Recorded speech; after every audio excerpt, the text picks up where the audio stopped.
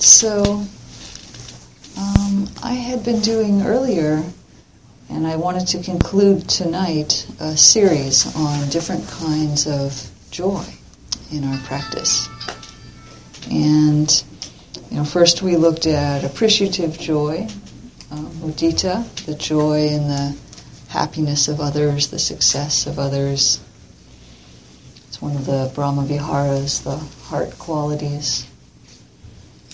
And then we also looked at meditative joy, or piti, the joy that develops through the practice of sitting and developing the mind. It's a very natural part of practice that as the mind settles and becomes more tranquil, a certain kind of joy arises that's very distinctive.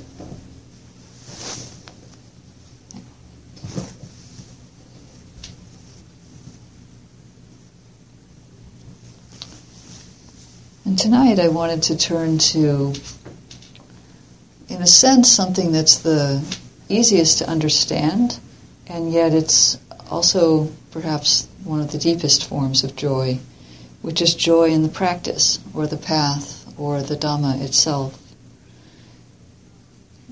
Unconnected to sitting on the cushion, although maybe emerging from our experiences there can be just this simple joy that we have a path, that there is a practice, and this is beginning to point toward joy that is not determined by the conditions of the world. Even meditative joy relies on our ability to have a quiet place and be sitting on the cushion and have enough silence and good enough health. Piti cannot always be achieved in practice. And even if we had that ability, every time we sit down, there's still the need to eat and sleep and all of that. So this deeper kind of joy, of simply joy in the flow of life, can be quite subtle and also quite far-ranging. So we can begin to look at some of the conditions that help support joy in the Dhamma developing. One of them is confidence, or faith, or trust. I'll offer all of those words since different ones work for different people. But there's a wonderful sutta called the Upanisa Sutta that describes a chain of events that can unfold in the mind and heart that start with suffering and end with liberation. Actually, they end with realizing that you're liberated. Liberation is the second to last step in that series. But I think it's very beautiful because the other series that we know is dependent arising, which starts with ignorance that we all have if we're not enlightened, and it ends with suffering. So it says, this is a way to generate difficulty in your life. And it's good to study that, because if we don't understand how we're generating the difficulty, then it's hard to stop that. But this one starts with suffering and says there's an alternative. You can go from there all the way to liberation. So it's a path, it lays out a path. And interestingly, the step after suffering, what is it that we meet suffering with? In this case, it's faith or confidence. Saddha is the Pali word. And I appreciate this because it doesn't say that faith is some abstract thing where we're blindly believing something or have to adhere to a certain view or tenet system. It's nothing complicated like that. It just says that when suffering arises, then the next thing that arises is the thought or the awareness or the sense. There's going to be a way to deal with this. There's a path. This doesn't have to continue. This doesn't have to lead to more suffering, to all kinds of difficulties. There's suffering, but there's an alternative. There is another way than my usual reactivity. And what follows that is delight, also called pamoja, and what follows that is joy. So there's a sequence that starts with suffering, but then we realize there's an alternative, and that makes us happy. And I've experienced this directly. that I'm delighted just to have a path. There are times when something happens and I realize this would be a moment where I could get really angry, I could get frustrated, I could get impatient, I could snap at this person, but something in me doesn't do that. And what it is that knowledge of, it's okay, I know that if I can wait this out, something else is going to arise, I'm going to have another choice. That's wisdom coming in. And then when I remember, I can feel happy for that. I've also had times of realizing when something, just the normal challenges of life happen, sometimes I remember, 10 or 20 years ago, it would have been very different if this situation had arisen.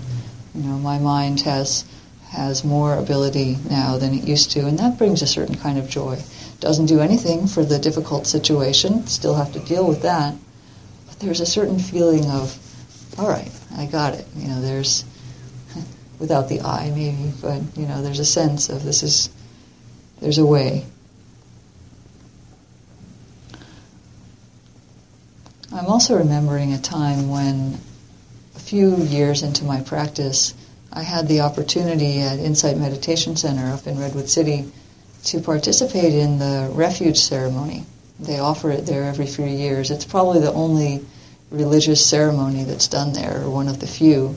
And, it happens every now and then, but Gil does a little class for 3 or 4 weeks about refuge and what it means in our tradition. And then there's this actual ceremony where you bring a flower and a candle and you present them to him and you receive, and then you take the precepts and the refuges. And it's kind of a formal way of saying that you're entering the path in your own heart. And when I heard about it, just a few years into my practice, I thought, well, I'm going to do that. I think I want to do that. Something in me kind of moved toward that, which I was surprised by, because I'm not especially usually a religious ceremony kind of person. I didn't have a lot of that in my upbringing. And so I thought, wonder why I want to do that. But at least maybe that was good. I didn't have any allergy to it. I didn't have any prior unfortunate experiences with that. So I went, and it's basically an expression of faith to take the refuges, especially to do it publicly like that. And I didn't expect at all that what would happen was that my body was filled, became very light. It was like there was no weight. And it was filled with these little sparkly kind of delightful sensations, little pulses, little blips or something. And I didn't know what that was, but it was great. And then I read later that is one of the manifestations of piti, of meditative joy. So my mind had become concentrated around the refuges and produced this result. So I directly saw in my experience this unfolding of faith to delight to joy. So I don't know, I'm convinced that this sutta has something in it. So that was great. It was really showed that this is how the mind does unfold. Another condition for joy in the path, joy in the practice, is maybe a surprising one to some ears, but it's renunciation. I know that's not always the most popular word, so I could also say letting go, or relinquishment, or in some cases it's appropriate to say giving up, but a sense of usually letting go of a self-concern or some kind of selfishness that we've been attached to, and then just easing into realizing that that's not the center of the universe. And there's a joy in that. There's a lightening immediately as we realize that we're taking the bigger picture into account, we're acting with compassion, we're letting go of our self-concerns. I'll talk about this more. I have some more to say about that later. So at a daily life level, the happiness of practice is enabled by renunciation, actually, and specifically by giving up of other activities. And this is sometimes something that people have to work with at the beginning of their path, so that there's no way to make spiritual practice a focus of your life, or even to have a regular meditation practice, if you don't let go of what was in that time slot before. And people sometimes have to work with this, but it's just how it works. There's only 24 hours in the day as we define it, only a certain amount of time. And so if you want to meditate for an hour a day, that's an hour that you don't spend doing other things. And so at first what happens is the mind thinks about all the other things it could be doing, and it wants this and it wants that, and it worries that it had to give up yoga class, whatever that is. Hopefully what you gave up was TV or something less nourishing than yoga class. But, there are genuine relinquishments that have to happen for this path. And if someday it becomes so important that it's akin to food or sleep, you wouldn't give up your spirituality in that same way, then there really are things that you will be doing less in various ways. Now, truthfully, I don't think much about these potential other activities because spiritual practice is so important to me, but I know people work with that. But often people discover that there's a lot of happiness in having a regular practice, just making that part of their day.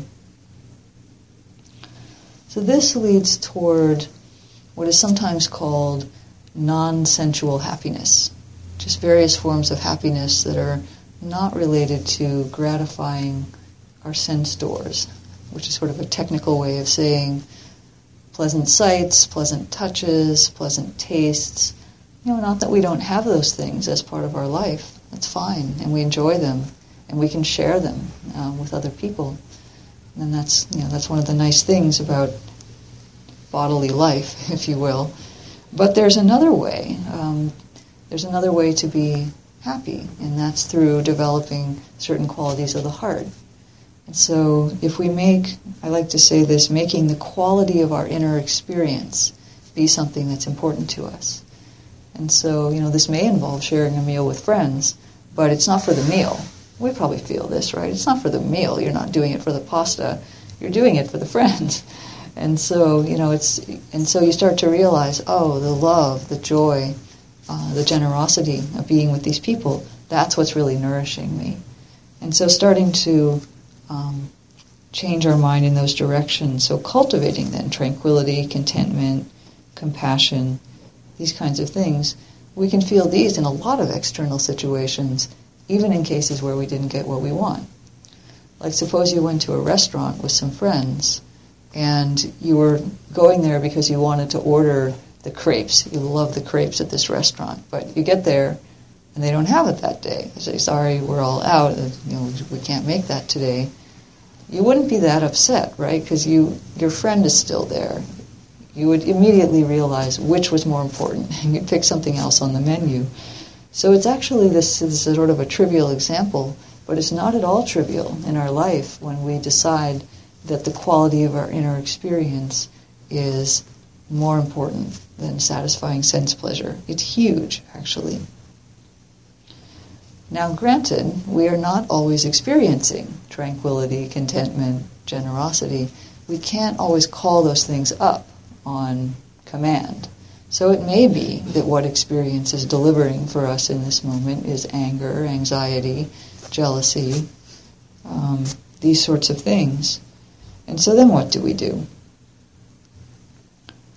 Well, there are a number of options. One is that we can realize, this is often instruction given by teachers, is to realize that the part of the mind that's aware of that unpleasant inner experience is not experiencing that. It's not actually our whole mind that's angry, unless we're lost, which we are sometimes. But if we have mindfulness and realize, wow, there's really a lot of anger right now, that part is not in itself caught.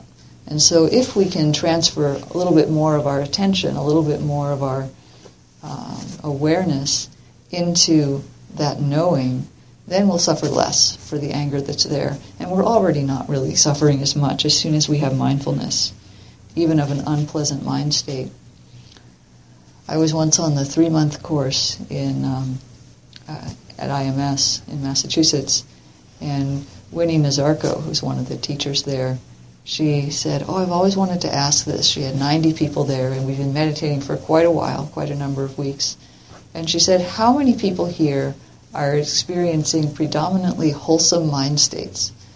And probably 6 people raised their hand. This is because, those of you who've been on retreat are laughing, because you know that on retreat there's a lot of stuff that comes up, and so we may feel like, oh my gosh, I'm seeing everything from my past and all this difficulty. But what she was pointing at, and she then immediately said, think about it, mindfulness is a wholesome state. So if you're aware that all that stuff is coming up from your heart, the mind is actually in a wholesome state at that moment. And if you attune to the mindfulness and not the anger, depression, sadness, grief, you can have some small amount of joy of, this is being seen. And that's that joy in the practice. Boy, this is not pleasant, but at least I'm seeing it. And this is another significant turning point in practice, when we would rather see it than not see it. That's a big difference, actually. We spend a lot of our time saying, I don't want to know, I don't want to see it. If I can bury it, great. If I can avoid it, great. And then when you start doing mindfulness practice, you realize that you don't actually avoid anything. And so then it's like, thank goodness I saw that. Because if I hadn't seen it, if I hadn't seen this pride coming up, it's going to drive my behavior. But if I see it, I have a chance. So it's not that our experience is always pleasant, but there can be, or even always wholesome, but there can be a joy. As soon as we're aware of it, it is wholesome. The mindfulness is wholesome, and we can feel joy in that.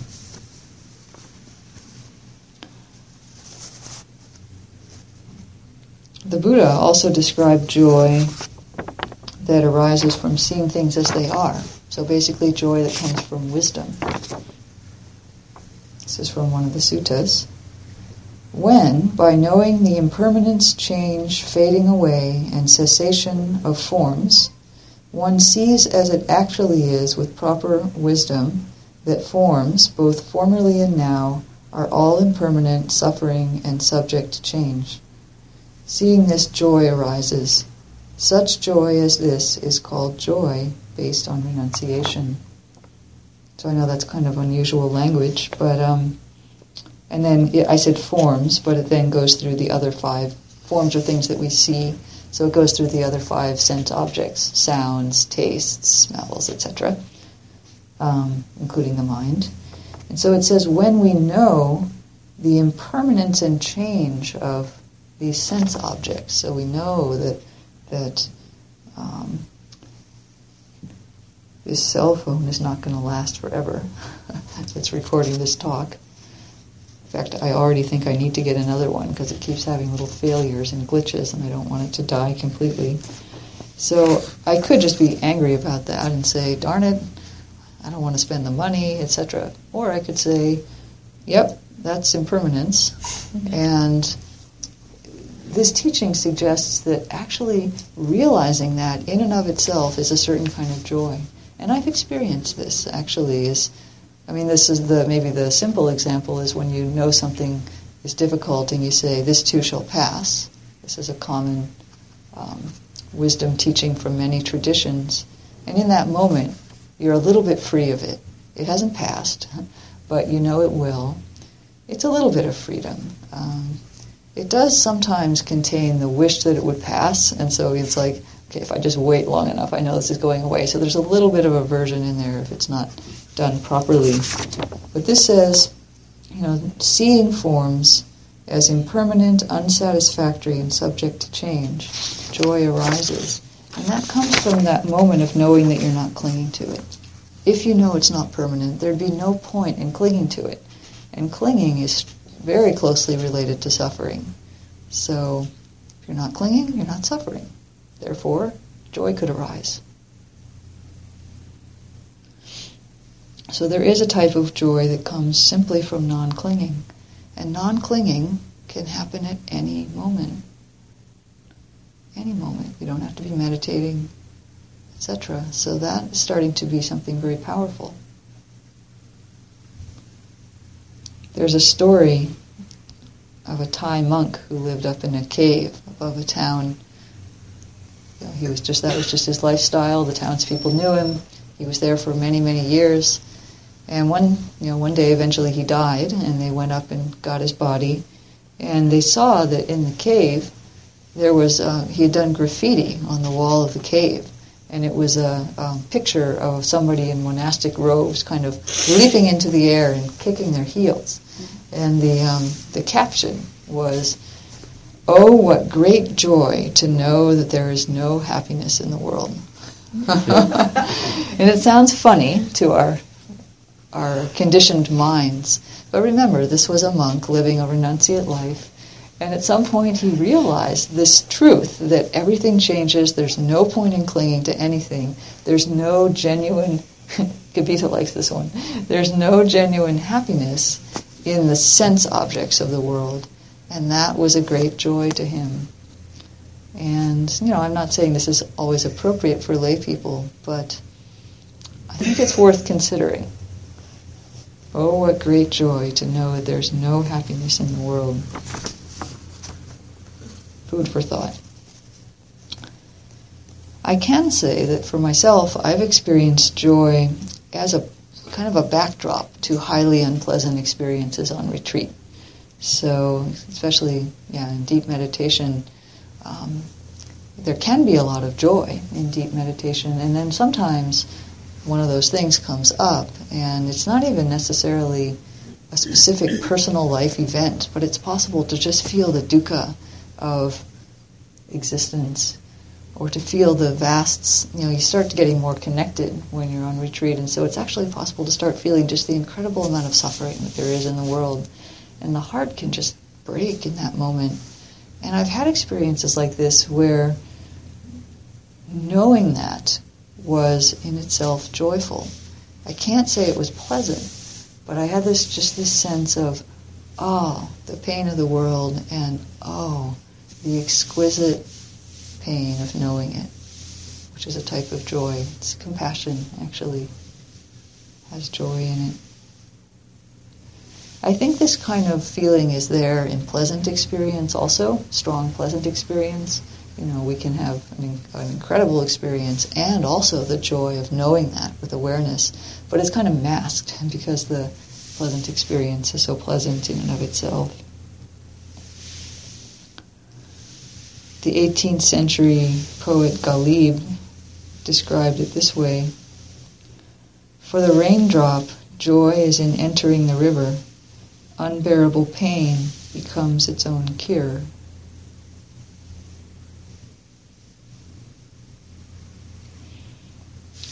So joy, in some ways, is an effect. We can cultivate some types of joy. We can cultivate mudita, for example. But some of the more practice-related kinds of joy, or more path-related, can't be willed. Instead, what we do is we create conditions certain conditions are easier to cultivate, and those give rise to joy. It's kind of a two-step process. So I wanted to share what are called the 8 pillars of joy. These are not from the suttas, but they're from a book called the Book of Joy that was written by the Dalai Lama and Archbishop Desmond Tutu. I think I referred to it in one of the earlier talks in this series also. And I would just point out that these two men have both suffered a lot in their lives. They have not had easy lives by any stretch. So they're not just saying, la-di-da, this is how to have a surface level, joyful life. The joy they know is coming from a very deep place. The Dalai Lama has been in exile for 50 years from his country, and the Chinese don't treat the Tibetans well. He's trying to hold that together. And Archbishop Tutu was a spiritual leader in South Africa during the time of apartheid. And it was very destructive things happening there. And yet they're very joyful people. And here is what their suggestions are of things that can be cultivated to produce genuine joy in our heart, deep joy. I won't go through them all in detail, but there are these 8. The first they call perspective, and we could call it wise view. Essentially, this is about taking a view of a situation that is useful, hopeful, joyful, respectful, something like that. And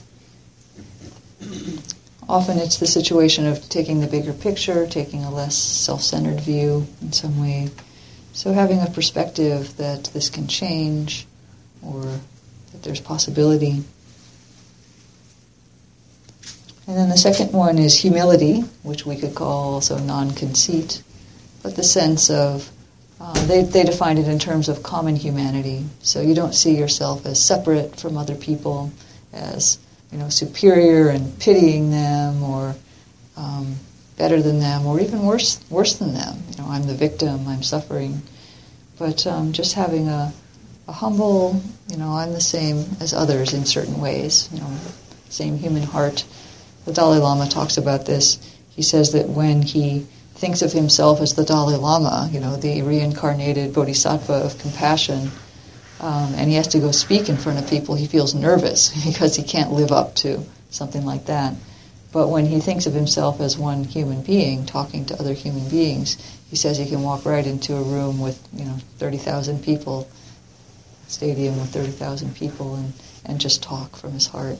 And we know from having listened to him that he really is doing that, and that comes from his humility, which brings a certain joy. And then the third one is humor, which I like, because we don't really talk about that much in the Buddhist tradition, but these guys were clear that humor is pretty important for having joy. And often it's sort of gentle, self-deprecating humor is good, laughing at our foibles, because we've all got our stuff that's a little odd. And I have the sense, I don't know if this has ever been studied or proven, but I have the sense that people get a little bit more eccentric as they practice. So I'm looking forward to getting more eccentric over time. And then we can smile about that. And then the fourth pillar is acceptance, which we could also call patience. And this is not just passively accepting conditions that come along. I don't think either of these men would be talking about that from the way they've lived their lives. But acceptance of the reality and the difficulty of the situation. I can't even imagine what it would be like to try to be a black spiritual leader in South Africa during apartheid. But somehow you have to begin, if you're going to even begin to do that task, there has to be an acceptance of, okay, these are the conditions, this is what we're dealing with, and what can I do to help here nonetheless? And somehow doing that lightens things up much more than if we're resisting and fighting against and saying it shouldn't be this way. It's very hard to be joyful under conditions like that. And maybe something has to change, but we're at least starting from reality, position of reality. And then the remaining four are qualities of the heart that we cultivate in Buddhist practice also, which are forgiveness, gratitude, compassion, and generosity. And again, these are not easy things necessarily, especially forgiveness, but they can be cultivated. And when we have, you can imagine that when we have those things in our heart, it's much easier to feel joy. These are conditions to help joy arise. So if we're feeling at peace with our past through forgiveness, grateful for where things are, attuned to the suffering of the world and wanting to offer something, and then generosity, having the desire to let go and do that. Those are conditions that help us experience joy for the flow of life. They open the heart in a certain way.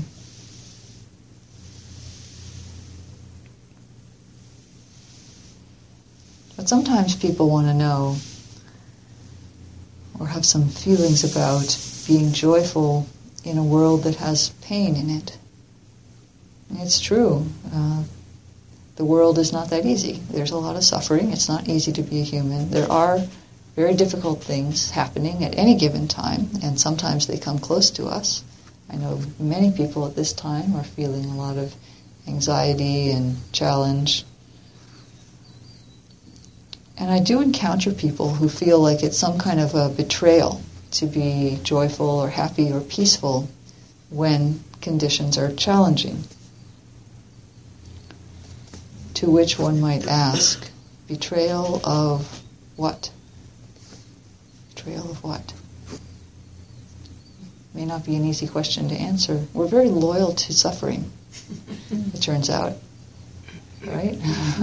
When we look inside, we find that we pay homage to our conditioned habits of suffering. But I think it's interesting that the teachings point toward this unconditioned peace. I don't know if you call it joy necessarily, but unconditioned peace. And that really does mean that it's there regardless of the conditions. So what does that mean? How can we open to that idea? You know, there's appropriateness. I don't think it's appropriate to be skipping up and down and laughing in all situations. That's sometimes how joy looks. I don't think that's the right thing to do at a memorial service, for example, unless it's invited in some way. And yet, this sense of having joy or some kind of well-being through not clinging can happen in all situations, even very difficult ones. Yes, things are difficult, and yes, it's a challenging time to think about what's going to be happening for some people in our country. And not clinging to that has in itself a certain joy and allows us to be, to act from wisdom. This is from Archbishop Tutu. It helps no one if you sacrifice your joy because others are suffering. We people who care must be attractive, must be filled with joy so that others recognize that caring, that helping and being generous are not a burden. They are a joy. I think this is interesting. He actually uses the word attractive, which we might not say in our tradition, but it's appropriate. He says we should be attractive. We should, and he doesn't mean like good looking, like a model. He means you felt the way you're drawn sometimes to certain people, usually because they're joyful in some way, exuding an open heart. And so then we feel attracted to them. And he says if we care, it's a good way to be, because then other people see that caring and being generous and being compassionate in the world is not something burdensome. It actually brings joy. And then other people may be inspired also to be generous and compassionate. Not that we try to, put this on deliberately, like, I'm going to look really good so people will imitate me. That's not at all what he's saying. He's just saying let it shine, let it be there. And this is very inspiring. There's always that one person who, in the midst of a difficult situation, retains their bearing, has some grace about opening and offering something. Even if the situation is still difficult, we can look at that and realize that we have that capacity too. My friend spent some time in South Africa a couple of decades ago and she was volunteering at an art gallery, and they had an opening, and it happened that Archbishop Tutu came to this art opening, to this little gallery she was at, and she said that she was standing all of 6 feet from him, and that she was almost speechless because his presence exuded so much joy. He just filled the room with light, just being there. And he's not a big man. He's very tiny. And yet she felt that his presence was just so amazing. So I offer that as, here he was, and this was 20 years ago. Things weren't quite as settled as they are now.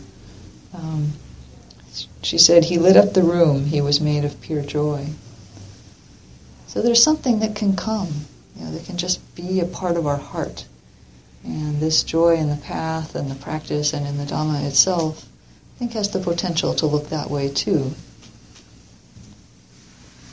It's an effect. It's not, we can't will it, but by cultivating these other things that I've talked about and by developing our meditation, the other elements of the path, something can begin to come forth like that. Benefits others as well as ourselves. This path really eventually does benefit others in many ways. It can't not do that. So are there any comments or questions on joy or on your practice?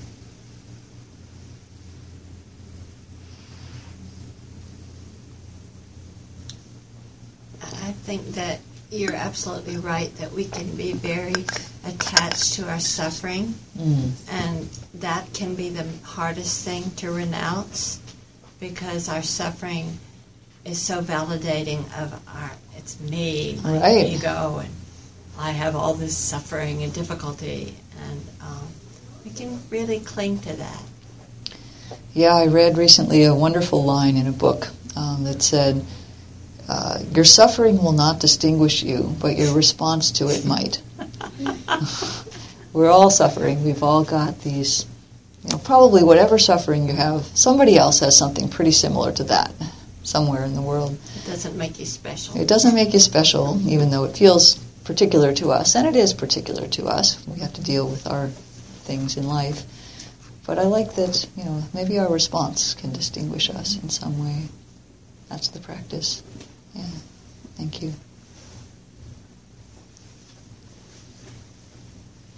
There's that wonderful poem, I can't quote it, but I think it's in the Dhammapada. It's wondrous in misery, surrounded by misery, we are not miserable. Right. Surrounded by hatred, we do not hate. It's just like, it's so beautiful. Yeah, that is from the Dhammapada.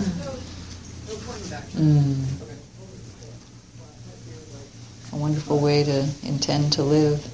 And then I have to say, it is absolutely a relief to know that there is no joy in essential pleasure, because it has absolutely turned out to be true. You've seen that in your own experience, huh? Yeah.